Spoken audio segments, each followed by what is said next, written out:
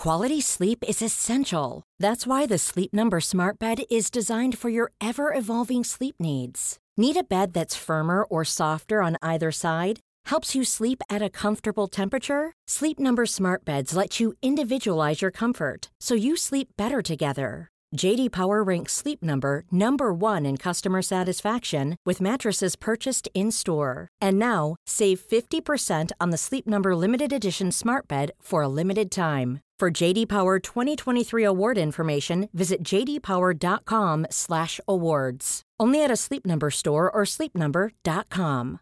One size fits all seemed like a good idea for clothes. Nice dress. It's a t-shirt. Until you tried it on. Same goes for your healthcare. That's why United Healthcare offers a variety of flexible, budget-friendly coverage for medical, vision, dental, and more. So whether you're between jobs, coming off a parent's plan, or even missed open enrollment, you can find the plan that fits you best. Find out more about United Healthcare coverage at uh1.com. That's uh1.com. When you're ready to pop the question, the last thing you want to do is second-guess the ring. At BlueNile.com, you can design a one-of-a-kind ring with the ease and convenience of shopping online. Choose your diamond and setting. When you find the one, you'll get it delivered right to your door. Go to BlueNile.com and use promo code LISTEN to get $50 off your purchase of $500 or more. That's code LISTEN at BlueNile.com for $50 off your purchase. BlueNile.com, code LISTEN. Spring is my favorite time to start a new workout routine. With the weather warming up, it feels easier to get into the rhythm of things. Whether you have 20 minutes or an hour for a Pilates class or outdoor guided walk, Peloton has everything you need to help you get going. Get a head start on summer with Peloton at onepeloton.com. Even on a budget, quality is non-negotiable. That's why Quince is the place to score high-end essentials at 50 to 80% less than similar brands. Get your hands on buttery soft cashmere sweaters from just $60, Italian leather jackets, and so much more. And the best part about Quince, they exclusively partner with factories committed to safe, ethical, and responsible manufacturing. Elevate your style without the elevated price tag with Quince. Go to quince.com/upgrade for free shipping and 365-day returns. There's never been a faster or easier way to start your weight loss journey than with PlushCare. PlushCare accepts most insurance plans and gives you online access to board-certified physicians who can prescribe FDA-approved weight loss medications like Wegovy and Zepbound for those who qualify. Take charge of your health and speak with a board-certified physician about a weight loss plan that's right for you. Get started today at plushcare.com/weight loss. That's plushcare.com/weight loss. plushcare.com/weight loss.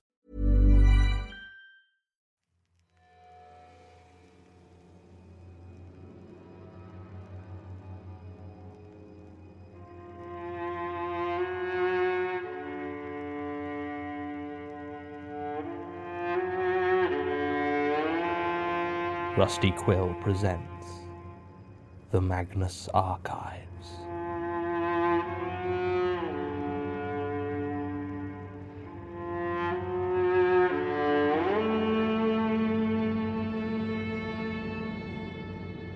Episode 50, Foundations.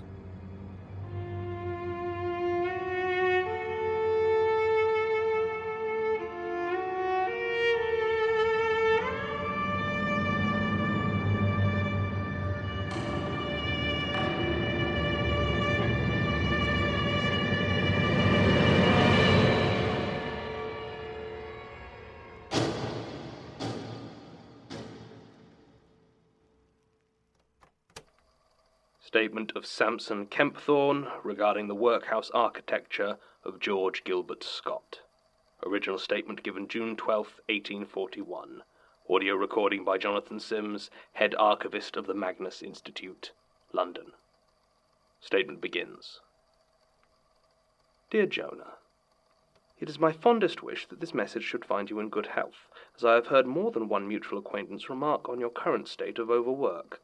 While I earnestly hope it is merely idle gossip, my knowledge of your character leads me to entreat that you allow yourself some respite, or at the very least take some further secretarial staff into your employ. Certain uncharitable quarters would have it that your life consists of little but rattling around an Edinburgh townhouse, surrounded by piles of ghostly accounts and lunatic documentation. Piles, I am afraid to say, to which I am about to make an addition. I would suggest you come visit with myself and Marianne as a diversion, but if you are of a mind to do so, you must travel swiftly. You see, we are shortly to depart for New Zealand, there to start a new life, far from London and its workhouses. And it is this imminent departure that has had such a freeing effect upon my pen. For there are things I have seen which I feel deserve a place among your asylum of letters. They regard the works of my former assistant, George Gilbert Scott, whose own architectural practice is now most respected. I have been fearful that accusations of slander might dog me, were my tale to be set down, but with a boat to the New World beckoning and your sterling reputation for discretion, I feel it may at last be time to divest myself of the disquieting scenes I have witnessed. George came to me in 1834 from his engagement with the office of Henry Roberts, where he was completing his training. Henry himself I have the greatest respect for, as he trained under Sir Robert Smirke, who had received his knighthood not 2 years previous. Henry was very effusive about the talents and prospects of young Mr. Scott, and was at great pains to inform me that his young protégé had also received certain architectural tutelages from Sir Robert himself. He said this with the oddest of looks, as though there was some jolly secret between us. I rather just nodded, as if to say I took his meaning, and he left well enough alone. He even showed me George's work on drafting his plans for the Fishmongers' Hall near London Bridge, which had opened to great acclaim. It certainly seemed clear to me that he would make a fine assistant, at least for as long as I were able to keep him. And so we began our brief collaboration, the subject of which was the workhouse, a topic, as I'm sure you recall, very close to my heart. The plight of the poor and destitute has been a national disgrace for far too long, and when I was handed the task of designing them by the Poor Law Commissioners, it was an undertaking I embarked on with no small amount of zeal. My original designs were intended to assist in the easy segregation of inmates by sex, age, or infirmity, with capacity and utility foremost in my mind. I know many look on the workhouse with disdain, calling it the pauper's Bastille, and seeing very little distinction between the workhouse and the prison. But this is a deeply myopic view to take. The prison keeps its population for the safety and improvement of society at large, while the workhouse exists for the improvement of the inmates themselves. To criticize the conditions as harsh is to overlook the basic moral imperative of work itself, and I firmly believe that to dismiss the punitive as a valid form of moral improvement is to consign many a poor soul to perdition. But I digress, Jonah. I am so used to penning defences of my designs that it seems I can write little which does not do so. It was in his assistance with these designs that George first began to show those peculiarities of character that I would become so ill at ease with. His process redrafting was deeply unsettling.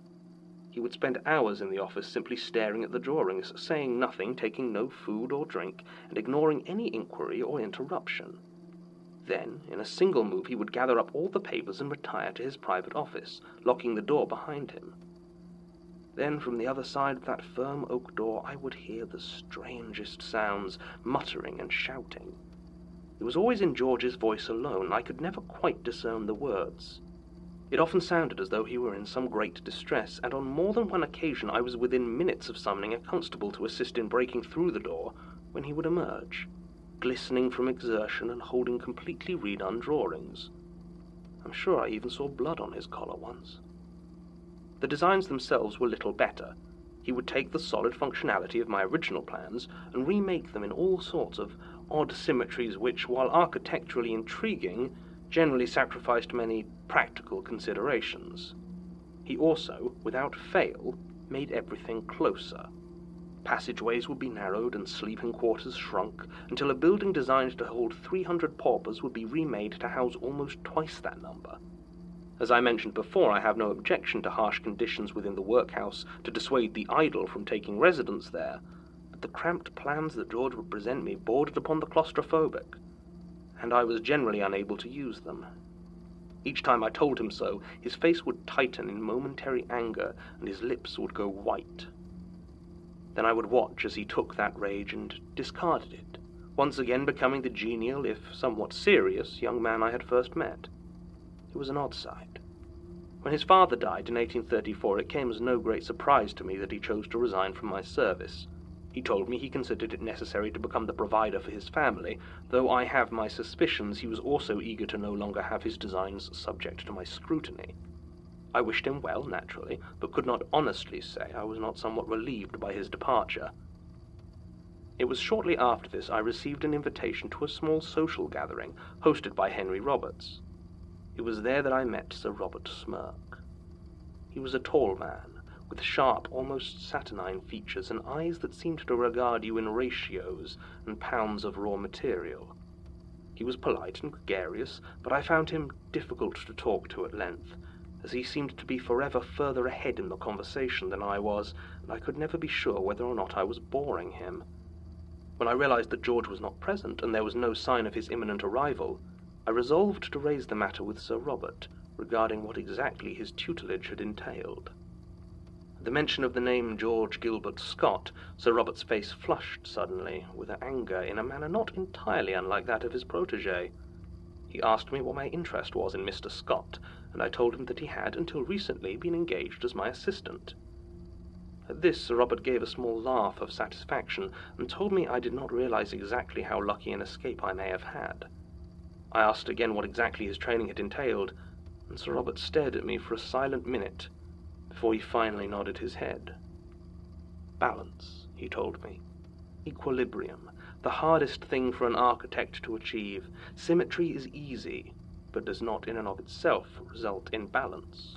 To stir the feelings of man, to create a small place of being, divorced from the rest of the world, while still retaining that balance, is the true goal of the architect. I had never heard my profession talked of with such conviction and fire before, and I will not lie to you, Jonah, the look in his eyes when he spoke scared me. Without prompting, his tirade continued, and he began to talk about George, about shortcuts and symmetry, and a patron that the young fool did not understand. I could follow very little of it, and it seemed to be decidedly removed from anything that I would consider architecture, but whatever it was that Sir Robert had been teaching George, it appeared the lessons had been put to less noble use than he had intended. It was at this point that Henry noticed Sir Robert's agitation from across the room and came over to gently usher him away to the smoking room. He sent me a glance of mild reproach as he led his mentor away, and I was left standing there in the middle of the room, utterly confused and rather shaken. I resolved to avoid, where possible, having anything further to do with George, and continued with my own works. I heard he had set himself up with the construction of workhouses according to his own designs. He had taken on a partner by the name of William Bonathan Moffat, a builder's son with no moral character to recommend him of any sort. They vigorously canvassed several district guardians, and managed to acquire several commissions that had previously been mine. Needless to say, I was rather taken aback by this utter lack of professional etiquette, but I was not without other projects, so I endeavoured to ignore it, and leave him to whatever squalid interments he cared to build. It was in September of '36 that it happened, shortly after George and Moffat had finally opened the first of their workhouses. I didn't realize that was what had happened until afterwards, ensconced as I had been in my own work. Darkness had fallen, and still I was busy, lit by the reassuring glow of a dozen candles. There was no clock in the workshop, a deliberate choice to stop the lateness of the hour disturbing me, but I suspect it to have been somewhere past midnight when I heard them. Footsteps. Heavy, thudding footsteps, and the click-clack of a sturdy cane. My assistants had locked all the doors when they left for the evening, and through the silence of my study I could not have missed the sound of them opening again. To my dying day, Jonah, I will aver that no one entered the building before I heard the footsteps approach. As their heavy tread grew closer and the clack of the cane struck louder, with a quiet malice, I heard another sound beneath them. The jangle of keys. I have never in all of my life been possessed by such a fear as I was then. The walls and floor seemed to rise towards me, stealing the air from my lungs until I swear that I could feel the splinters from the ceiling digging into the soft skin of my face. I couldn't move as the thudding boot tread came to a halt outside the door, and the cane came to rest with a final clack. I waited. I waited to have the last vestiges of life squeezed from me by whatever this was. I don't know how much time passed, and then, as though suddenly sloughing off a heavy cloak, the weight fell from me. The room returned to its natural proportions, which is to say it never truly changed, I think. It is hard to describe exactly, Jonah, so you will forgive my vagaries. I rose to my feet, and in a moment of foolhardy bravery that I doubt I shall ever truly understand, I grabbed a candle and ran to the door, flinging it open. I saw a figure walking away through the door to one of the clerk's offices. It was short and wide, and I could see the wood of the floor bow beneath its huge boots. It wore a tall black hat, and only the thinnest wisps of grey hair were visible below. In its coarse, ruddy hand it held a hard-worn black cane tipped with iron. Then the door closed behind it and it was gone. I followed into the room behind it, but it was empty. There was no sign of the man or whatever it was that had gone in before me. The window was sealed, and there was nowhere for someone of that size to hide. Still I searched. I wasn't sure what else to do. Even the heavy boot prints seemed to have vanished. What I did manage to find, however, fallen behind one of the writing desks, was one of George Gilbert Scott's workhouse designs. There is, of course, no way to be certain of any connection between the two events, but that did little to quell the scalding rage in my breast as I strode out of my door the next morning.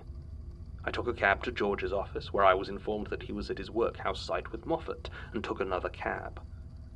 I found the site in a state of some commotion, with my former assistant standing next to a high stone wall, arguing with a labourer who seemed quite distraught. He was gesturing wildly at an area of the wall, while another man, who I assumed to be Moffat, tried to calm him down. As I approached, I began to make out what the labourer was saying. He was asking after someone he referred to as the governor, while Moffat was trying very patiently to explain that no governor had yet been appointed to the workhouse. The labourer didn't seem to be paying this point much mind, however. He kept repeating that the governor had come to see Harry. He did not say who Harry was, but I assume an acquaintance of his. He said he knew it was the governor because of the jangle of his keys. He said that the governor had called Harry idle. It was at this point I was finally close enough to see the wall he was pointing at with such excitement. At first I thought they were worms, small and pale against the brickwork, but as I got closer I saw them clearly. Extending from the unblemished, solid stone of the workhouse wall were 4 fingertips. The labourer repeated it again. The governor had called Harry idle. I returned to George's documents and left. I trust you will understand now, Jonah, why I have been avoiding the company of my fellows these last few years. I have always been reluctant to make any notation of my story, but now that I finally have everything prepared for my move to New Zealand, I would feel like I had slighted you had I left without sharing my tale. Do with it as you will. I am done with it. Sincerely yours, Samson Kempthorne. End statement. Obviously, trying to trace disappearances and deaths in Victorian workhouses is an exercise in futility, so I'm loath to even try. More importantly, who is Robert Smirke?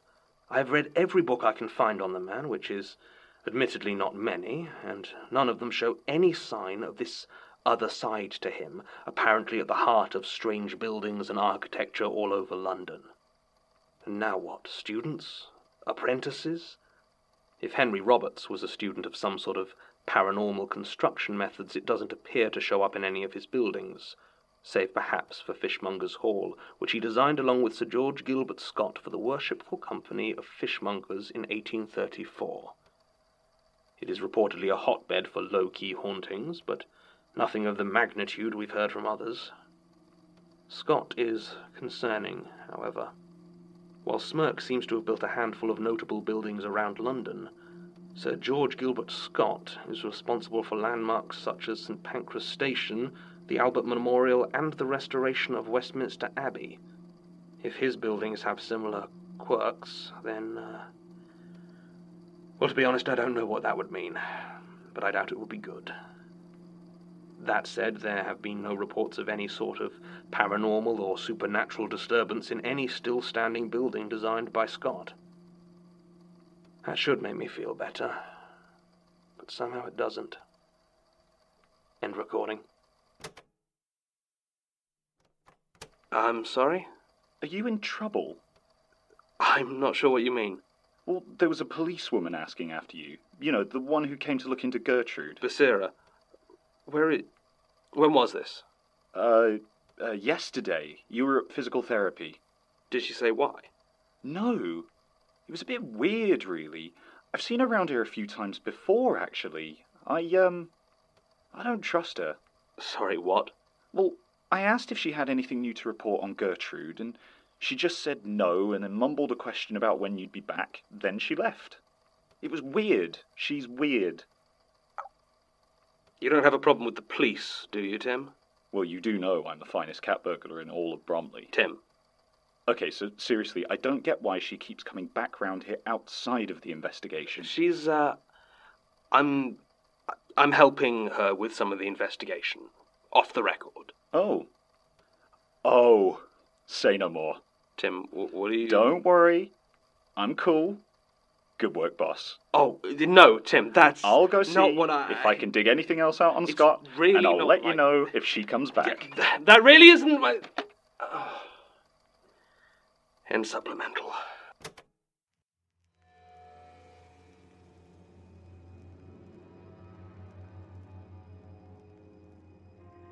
The Magnus Archives is a podcast distributed by rustyquill.com and licensed under a Creative Commons Attribution Non-Commercial Share-alike 4.0 international license. Today's episode was written and performed by Jonathan Sims, produced by Alexander J. Newell and Mike LeBeau, and directed by Alexander J. Newell. To subscribe, view associated material, and make donations, visit rustyquill.com. Rate and review us on iTunes, tweet us at The Rusty Quill, visit us on Facebook or email us at mail@rustyquill.com. Join our community on the forums via the website or on Reddit at r/The Magnus Archives. Thanks for listening.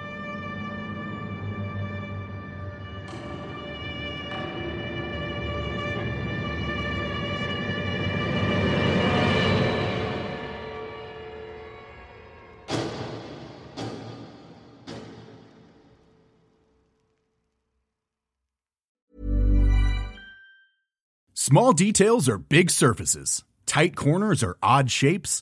Flat, rounded, textured, or tall. Whatever your next project, there's a spray paint pattern that's just right. Because Rust-Oleum's new Custom Spray 5-in-1 gives you control with 5 different spray patterns. So you can tackle nooks, crannies, edges, and curves without worrying about drips, runs, uneven coverage, or anything else. Custom Spray 5-in-1. Only from Rust-Oleum. Planning for your next trip? Elevate your travel style with Quince. Quince has all the jet-setting essentials you'll want for your next getaway, like European linen, premium luggage options, buttery soft Italian leather bags, and so much more. And it's all priced at 50 to 80% less than similar brands. Plus, Quince only works with factories that use safe and ethical manufacturing practices. Pack your bags with high-quality essentials you'll be wearing for vacations to come with Quince. Go to quince.com/trip for free shipping and 365-day returns. Hi everyone, it's Helen here, the voice of Azu, Enola and Laverne. Today, I'm here to tell you about Woe Begone, a podcast launched on the RQ network. Woe Begone is a weekly horror sci-fi audio drama series about the nature of power and the implications of linear time. Woe Begone follows Mike Walters, who discovers a mysterious and violent online game. What begins as an exploration of an alternate reality game with real-life consequences quickly becomes a search for the technology that makes the game possible. Each episode has a unique soundtrack composed by creator and writer Dylan Griggs. Listen to Woe Begone, spelled Woe.Begone, wherever you listen to podcasts. Or check out woebegonepod.com for episodes and transcripts. Have fun, and see you later.